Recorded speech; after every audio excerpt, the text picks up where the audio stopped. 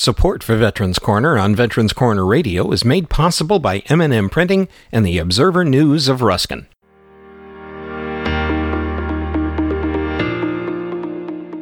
Hello and welcome to Veterans Corner Radio Podcasts, information for and about veterans. Today, host Bill Hodges has a conversation with Terrence Hayes, Press Secretary for the United States Veterans Administration in Washington, D.C. One of the reasons that there is such great transparency in our current Veterans Administration is the Press Secretary. Secretary Hayes maintains an open relationship with media outlets like Veterans Corner Radio.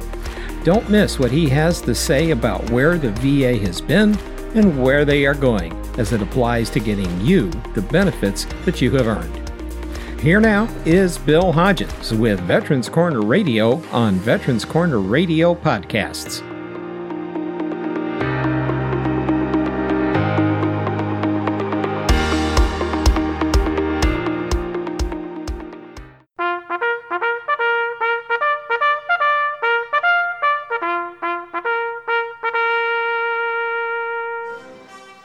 Welcome to Veterans Corner, a show dedicated to providing information to all those who have served our country's military and to their families. Now, here is your host, newspaper columnist, management trainer, and Air Force veteran, Bill Hodges. Hi, I am Bill Hodges, and this is Veterans Corner Radio. I have a guy who I've become good friends with, Terrence Hayes, who's the press secretary for the VA, and he knows where all the bones are buried, believe me. Welcome to the show, Terrence. Thank you for having me, Bill, as always. It's always a pleasure to jump on your wonderful show. You know, actually, you have been with the VA throughout almost from the beginning of this administration. Is that not correct? Absolutely right. I've been here since day one, when the president and vice president swore in as our president and vice president back in January of 2021. They swore me in that same evening. So I've been here, one of the many few day one VA personnel here that the president put in place to hopefully deliver on the promise of ensuring that our veterans receive the quality care and timely access to benefits they deserve. Well, you know, people talk about transparency, and as a broadcaster, and calling and talking with your people on a constant basis, I've never had them try to snow fog me. I always get first-rate information, and they're very cooperative. If they don't know something, they will tell me, I don't know, but they'll go look for it. Joe Williams is a perfect example of a PIO officer that goes the extra road. Yeah, Bill, that comes from the top. That was a mandate from President Biden down to Secretary McDonough, to me, that we would be a transparent, credible organization, and that's the best way for veterans and families, caregivers, and survivors to trust us, is by being forthright, open about everything, whether it's good or bad, come out with our hands up, as the secretary says, and folks will obviously understand that we're doing our best to deliver the best care and benefits we can to veterans. So transparency is critical here at the department, and we believe that is and should be the standard moving forward. You know, yesterday I spoke before a group, and one of the people brought up the PAC Act, and they were filing now. A little late on getting in, but they realized that. They said, but golly, they've got probably 100,000. I don't know what the number is now, of PAC Act filings. But is my claim going to be approved or at least worked on during the time I'm still living? Bill, this is what we want veterans to know, is this, that we planned ahead of time, knowing that we would receive an influx of claims because of the PACT Act. The PACT Act potentially impacts more than 5 million men and women who've served our country, all the way from Vietnam through the Gulf War to the post 9/11 conflicts. So what I mean by we positioned ourselves is that we knew that we would need to hire more personnel on the benefit side of the house, which we've hired more than 4,500 folks there. And wow, then more that many. Excuse me? That many? Yeah, that many. And then we have been really dug in deep to hire more clinicians, nurses, frontline workers at our VA medical centers to ensure that when folks enroll into our healthcare system, that they too receive the best care that they need and that they deserve. So that was the forward thinking from the president and the secretary, knowing that we would receive an influx of folks. I mean, we do have a backlog. That backlog has increased considerably over the past several months. It currently stands over 300,000 right now. And I want to make sure that your listeners understand what a backlog claim means, because I think sometimes it gets a little bit confused. A claim goes into the backlog category when it has been in VA's inventory for more than 125 days. So again, that number has been creeping up because of the influx of claims that we've received because of the PACT Act. But I want folks to know this: VA is processing and receiving more claims than ever before. They are providing care to veterans more than ever before. And we're going to continue to do that. And we have the right people in place to do that. We have actually people processing claims and doing mandatory overtime because they themselves want to deliver on this promise to veterans and get these benefits in their hands as quickly as possible. You know, it also helped that you came into this with the 20 presumptive diseases that, of course, the Vietnam vets and those prior to the PACT Act just didn't have access to. Absolutely. The presumptive conditions make things a bit easier for us to get to yes for veterans. And that's what we want to do. We want to deliver those benefits to veterans. We don't want to make it extremely difficult for the veteran to have to bend over backwards to prove his or her service or his or her diagnosis. The bottom line is this: if you're a Vietnam veteran right now and you are diagnosed with hypertension, blood pressure, high blood pressure, as we call it, and you have proof that you served in Vietnam, it's a slam dunk. You are due benefits. Just a like lot of my older, I'm sorry for interrupting. Mm-hmm. A lot of my older guys are just shaking their head now. They just can't believe that this happened.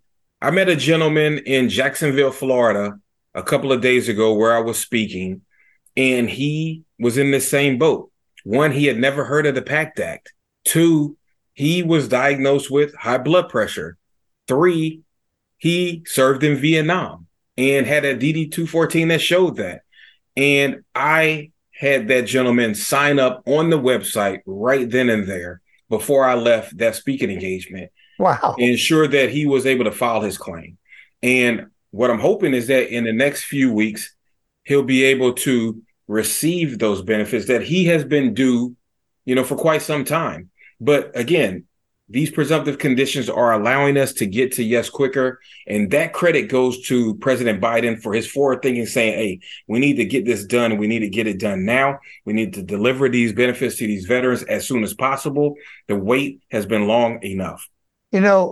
I talked with you earlier, and one of the things we mentioned on a previous broadcast was that it's okay and it's great, actually, to go ahead and get these claims processed through. But it seemed to me you had a pretty high approval rate on these claims. Absolutely. We have received more than 2 million claims thus far. And out of the 2 million claims, we have granted at a 77% grant rate.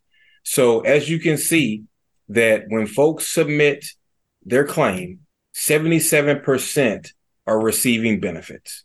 And that number is climbing. So that's why we're encouraging folks that may know folks who are impacted by the PACT Act, impacted by Agent Orange, impacted by burn pits, impacted by any other toxic substance because of their service, to stop everything they're doing and file their claim. Because again, the success rate is extremely high. The process has been streamlined because of the presumptions, and it's critical that folks take advantage of this law and get these benefits in their hands. I spoke with a group the other day, and I get a lot of questions, especially from spouses. But one of them said, we've got good insurance. We really don't need it.